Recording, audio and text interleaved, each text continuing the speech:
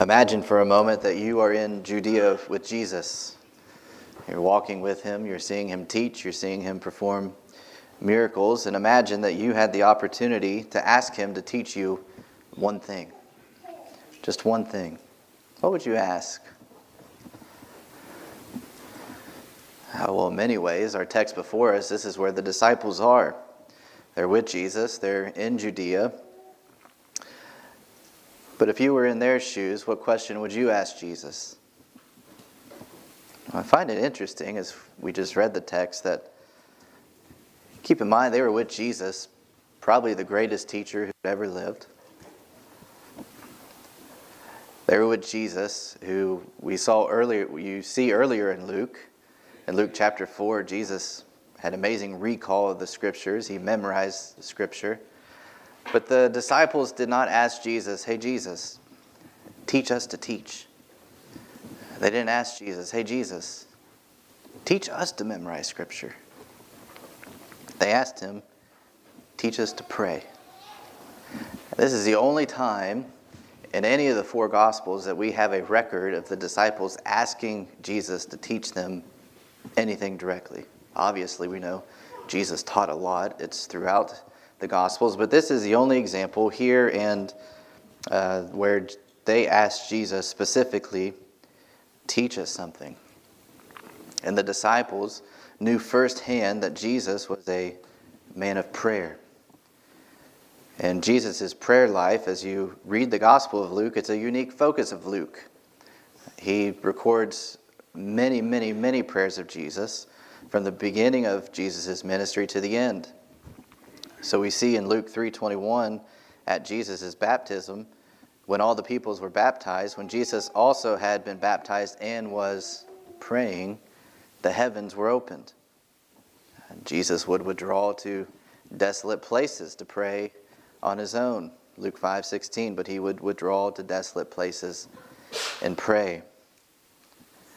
Jesus prayed before big decisions. Luke 6:12-13, and these days he went out, see that again, he went out to the mountain to pray, and all night he continued in prayer to God. And when they came, he chose and called his disciples, and he chose them from the 12, whom he named apostles. Towards the end of Luke, when Jesus told Peter that he would deny him, he tells Peter, "Simon, Simon, behold, Satan demanded to have you, that he may sift you like wheat, but I prayed for you, that your faith may not fail." In Luke 24, remember Jesus is on the road, the Emmaus road, after his resurrection with the two men. They go to the house, and we see Jesus, when he was at table with him, he took bread and blessed and broke it and gave it to them. So from beginning to end, Jesus' life was characterized by prayer. He was a man of prayer. And in Luke 11:1-4, Jesus teaches his pattern for prayer to the disciples. Jesus' pattern for prayer to the disciples. And as we begin reading, we see Luke says, now Jesus was praying in a certain place. And if you were reading the Gospel of Luke, this would come as no surprise. Think of the countless times the disciples had already seen Jesus praying. But what Luke records here is the disciples' request for Jesus to teach them to pray. They said, "Lord, teach us to pray as John taught his disciples." And I don't want to disappoint Don because he asked this on Monday. We don't know what John taught his disciples. We just know that John did teach his disciples to pray. And the disciples wanted Jesus to teach them to pray as well. Their request shows us that prayer must be taught. We must learn how to pray. The disciples weren't asking to learn how to pray because they knew how to pray. And we all know from experience that prayer does not come as naturally as we would like it to. They needed instruction on how to pray. They needed instruction on what to pray. So that's what they asked Jesus. Jesus, teach us to pray. You know, if you think about the religious context that the disciples lived in, In the same context in which Jesus ministered, their request is a bit surprising, isn't it? I mean, after all, they're Israelites.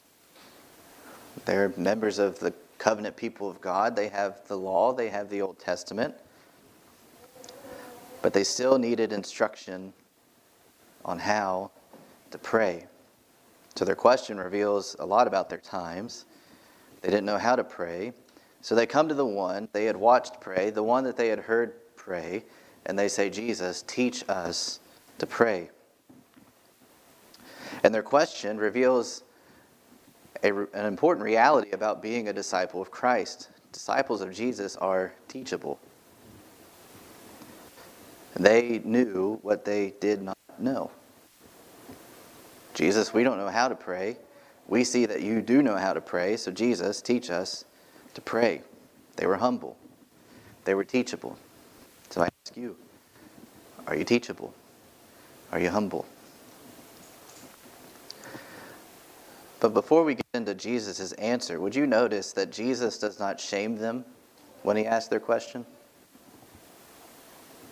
He's kind. He's gracious to his disciples.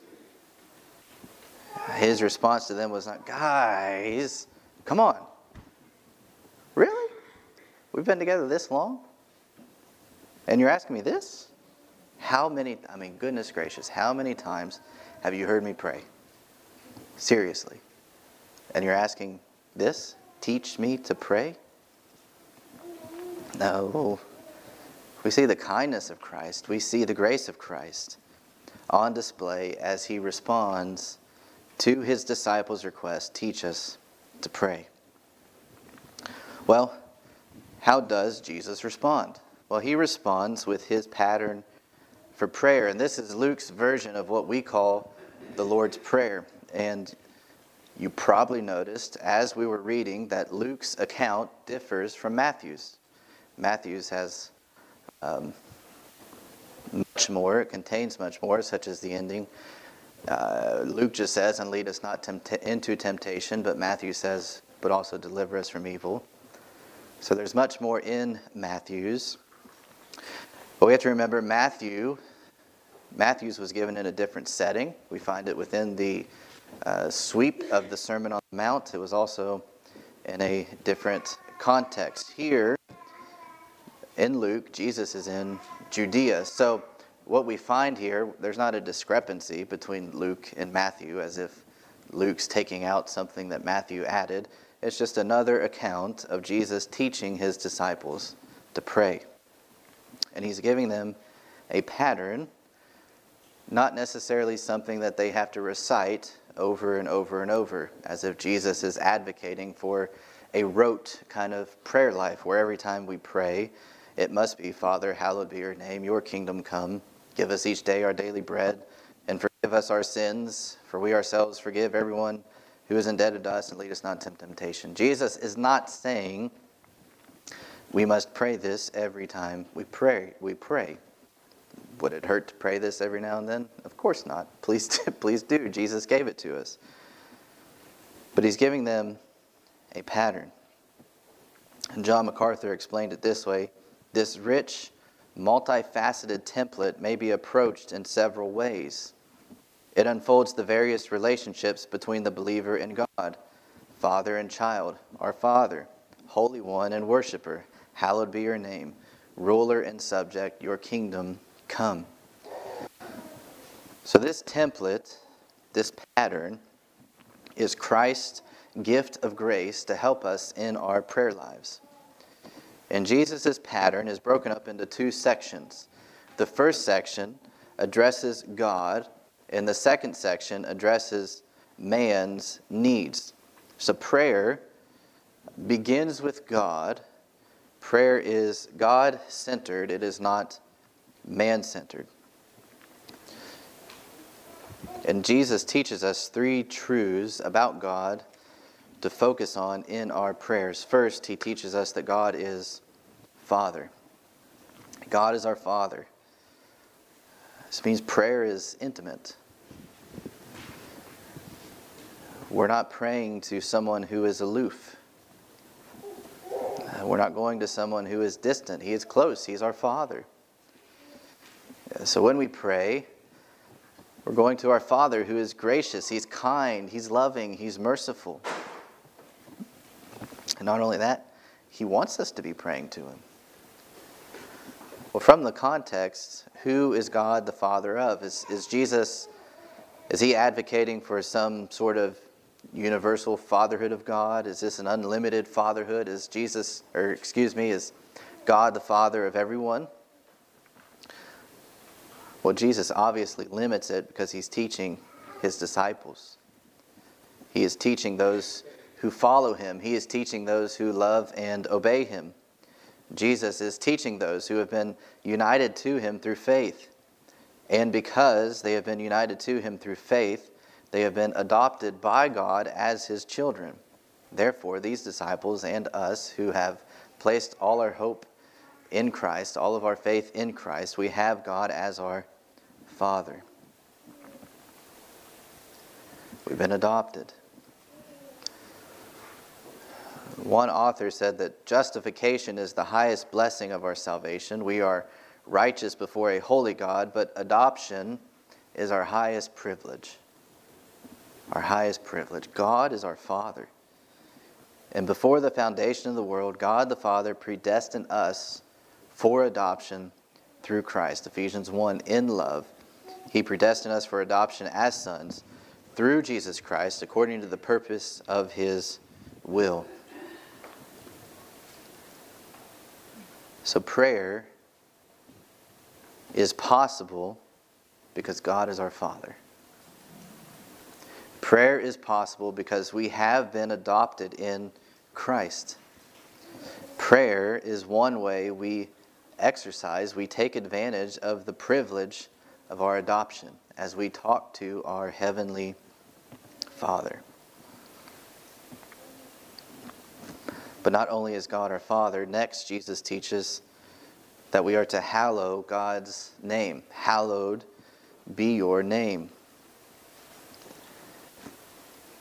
And what Jesus is doing is He is providing balance for us in our prayers. By teaching us to hallow God's name in prayer, Jesus is helping us to not abuse the intimacy that we have with the Father. He's helping us to not view prayer in a trite manner. Prayer is wonderful. It is a gift, but it is serious business because it is God-centered first and foremost. Now, unless you just read a lot of Shakespeare or speak in Shakespearean English, I doubt you're going around using the word hallowed very much. So what does this word hallowed mean? Well, it means we acknowledge that God, and specifically God's name, is to be set apart from everything else that is created. God's name is to be set above everything that He made. It is to say that God deserves to be honored. He deserves to be respected. He deserves to be glorified. He deserves to be feared, even as our Father. And Jesus is specific here. He says, hallowed be your name. And name, as you well know, in Scripture refers to the totality of who a person is. It is their character. So Jesus is teaching His disciples to honor God as God in their prayers. They are to pray to God as He revealed Himself in Scripture. So an implication of this is that if you do not have a biblical understanding of who God is, then you're not really praying. It's not possible. And it's not possible because you are not acknowledging God as He truly is.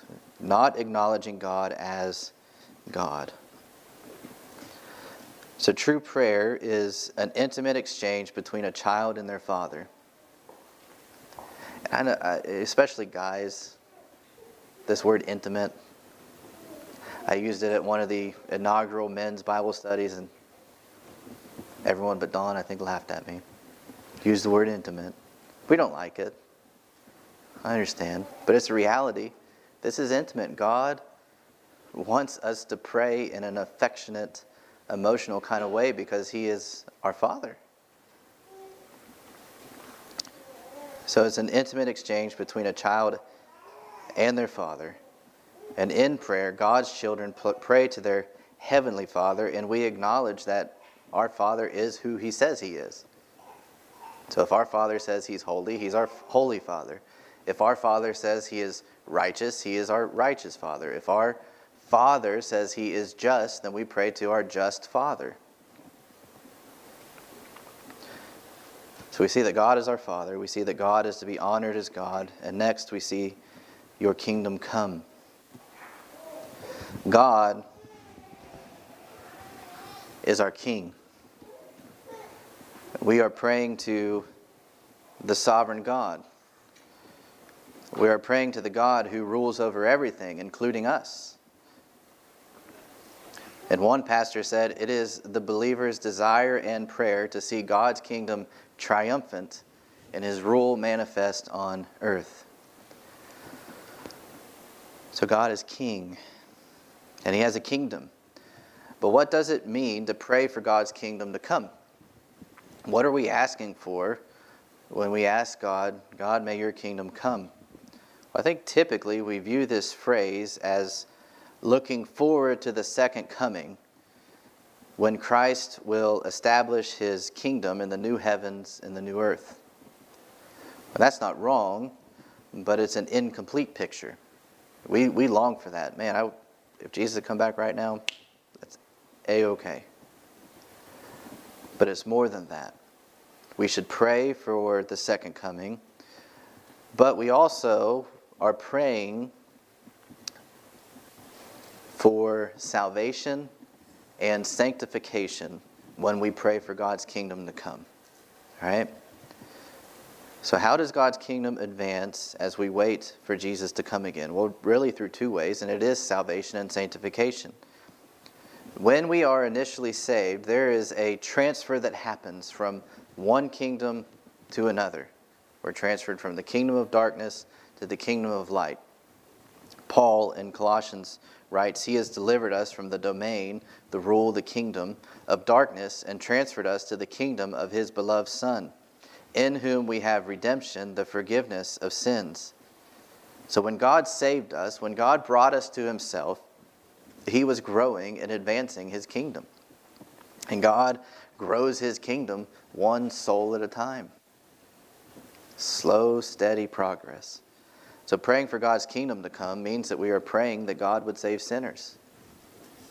God, would you be who you are, and would you save sinners? But it's also sanctification.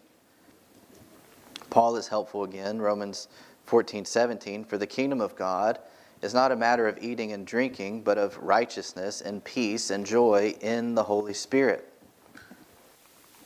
So God's kingdom is concerned with righteousness. It is concerned with holiness. So as God sanctifies His people, as He grows us in holiness and righteousness, He is advancing the purposes of His kingdom. And praying for God's kingdom to come through salvation, sanctification, and Christ's second coming is only reasonable because God is sovereign. If He's not really the king of the kingdom, why pray at all? He is the king. He is the one who brings people into the kingdom. He is the one who through His Holy Spirit and through His Word sanctifies those that He brings into the kingdom. And He is the one who will say to Jesus one day, it's time. And at the second coming, the dwelling place of God and the dwelling place of man will be together. We will see Christ face to face. We will be like Him, and we will experience everlasting joy with Him. So prayer is focused on God as our holy, sovereign Father. And if we're going to apply Jesus' teaching, we first need to know God. True prayer begins with and flows from a true understanding of God. So some of you may need to take the action of correcting your understanding of God for your prayer life to advance. If you're beating yourself up, man, struggling in prayer, use Jesus' pattern to examine your own life to see, where is my understanding of God? Does my understanding of God agree with God's understanding of God? And if the answer is no, praise God, we have revelation to fix it.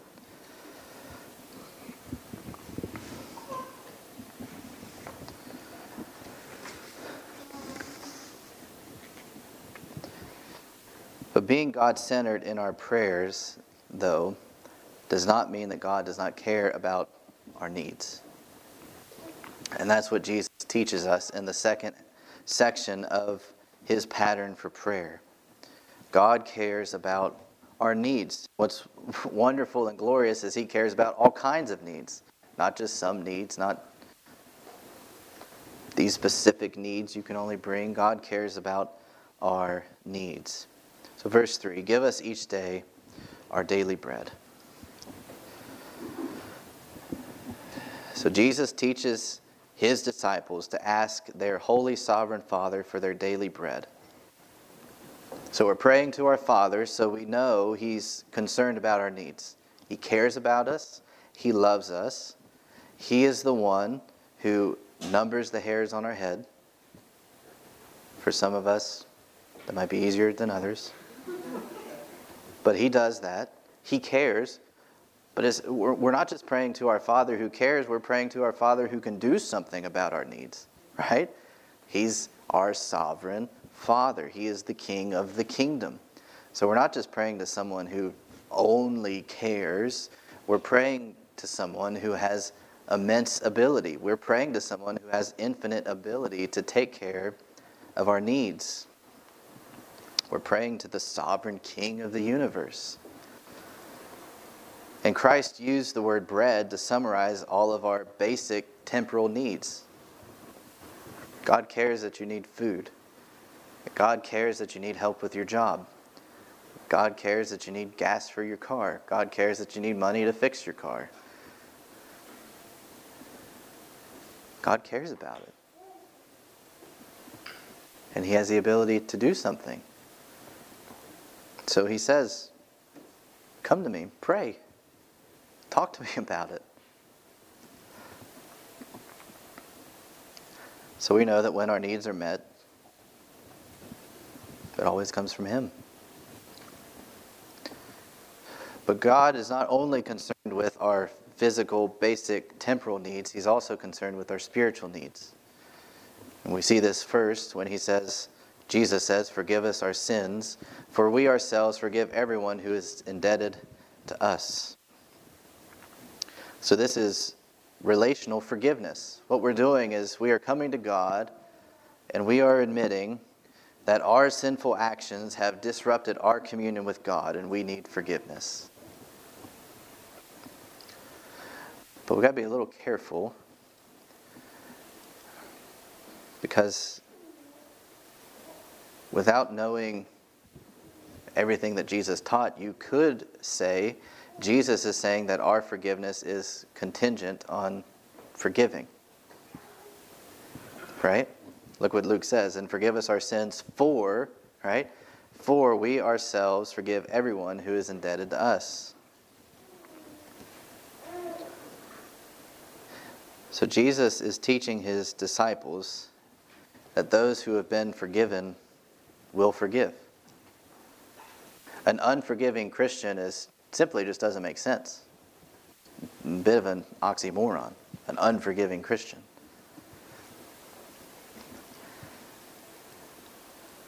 So when we understand the true heinousness of our sin and the reality that God has forgiven us in Christ, how could we not be forgiving people? So we can pray this because we keep short accounts with others. If someone comes to us and asks for forgiveness, we're going to be like, let me think about it. What you did was pretty bad. I don't know. No. For a Christian, when forgiveness is asked for, you give it. There's not a question about it. And if there's a question about it, check your heart. Check your soul. A Christian will be forgiving. Therefore, when our sin has disrupted our communion with God, we can go to him confident that he will forgive us. because of Christ.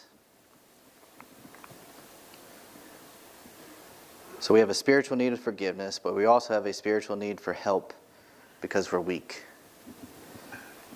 And Jesus' pattern for prayer concludes with the phrase, "Lead us not into temptation." But why would Jesus teach his disciples to ask God to not lead them into temptation? After all, James 1:13, "Let no one say when he is tempted, I'm being tempted by God, for God cannot be tempted with evil, and he himself tempts no one." So what is Jesus saying? We know God won't lead us in temptation because he doesn't tempt us. So what is Jesus saying? Well, he's saying that our prayers ought to be marked by a humble sense of weakness. I'm weak. In and of myself, I am very, very, very, very weak. And I know that in and of myself, I will lead myself into temptation. No doubt about it. So we come to our Heavenly Father. We come to our Sovereign Father. We come to our Holy Father, and we ask for protection because we're weak. We are asking God to not allow the tests and the trials and the afflictions and the sufferings and the troubles of this life to turn into temptations that might overpower us. So that's what it means to not be led into temptation. God, I'm weak. I know my own weakness. I'm probably weaker than I even know. So help me. Help me.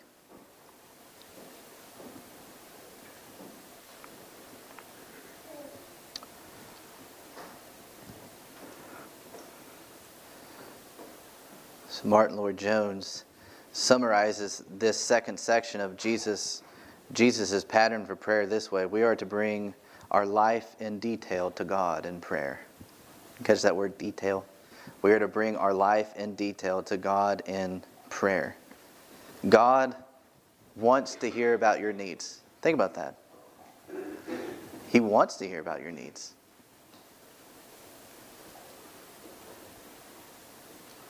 Yesterday Victoria got called to a birth, and I was up at her shop helping out with some stuff, and one of the children, who will remain nameless, was bouncing on a ball.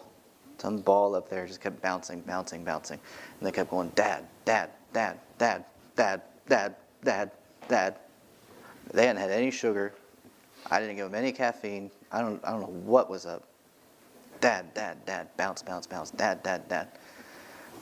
In my mind, I'm just like, I really wish you'd be quiet. I'm tired of hearing the word dad. Stop it. Bouncing. Dad, Dad, Dad, Dad, Dad. You can tell it really got to me. I can't stop the illustration. God doesn't do that. Father, Father, Father, Father, Father, Father, Father, Father, Father. God's not like, man, gosh, Ben, go away. No. He's like, all right, I'm listening again.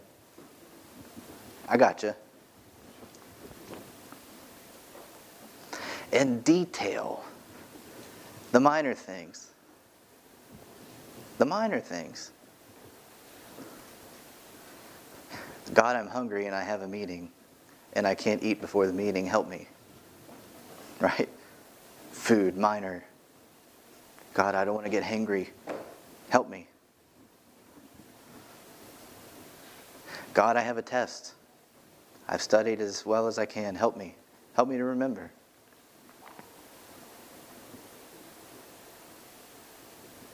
It's not just the major things God is concerned with. It's everything. The minor, the major, what we might think is inconsequential. God wants to hear about it. Why? He's our Father. Does he want to turn us away?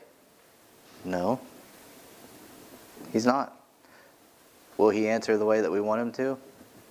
I don't know, but he'll answer the way he wants to, and we know that he knows what is best. He knows what our needs actually are.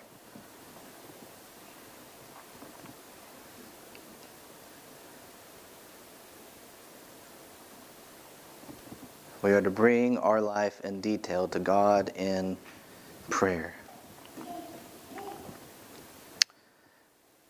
And Jesus' pattern for prayer is God-centered. And as our prayers are God-centered, we are prepared to humbly bring our needs before our holy, sovereign Father.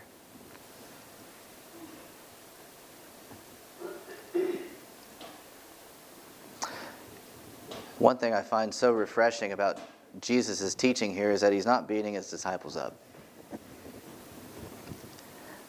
Goodness knows we do that ourselves enough when it comes to prayer to ourselves. So Jesus is not standing over his disciples telling them that they shouldn't have to ask him to learn how to pray. And I feel pretty confident in saying that I don't think I'm going out on a limb by saying that many of us here this morning are probably not happy with our prayer lives. I'm not. And if you are, come talk to me so I can learn your secret. But Jesus is refreshing. He doesn't berate them. He just says, here's how I can help you. Here's a template for prayer. So Jesus' pattern for prayer is for our good. Jesus' pattern for prayer is meant to help us. Just think about this. Jesus, the best prayer, if that's even a word, prayer, the world has ever seen, just taught us to pray. Right here in his word. It's right here. I don't need Don Whitney to learn how to pray. I'm grateful for Don Whitney and that nice beard. But I don't need it. I have Jesus' words right here. And for many of us, prayer, it's stale. It's stagnant. We may not want it to be that way. But when we think about it, that our prayers start by being God-centered, and God has given us a whole book that's about himself, our prayer lives can be continually fresh because we have the Bible. So we can pray the Bible. Go to Psalm 23. The Lord is my shepherd, I shall not want. And just start. God, I thank you. I have a shepherd. You're my shepherd. And because you're my shepherd, I won't want. Father, my children don't have a shepherd. Save them. Bring them to yourself so that they're not lost in this world. And you go on. So Jesus has given us his pattern for prayer. And may we praise him for it, but above all, may we pray.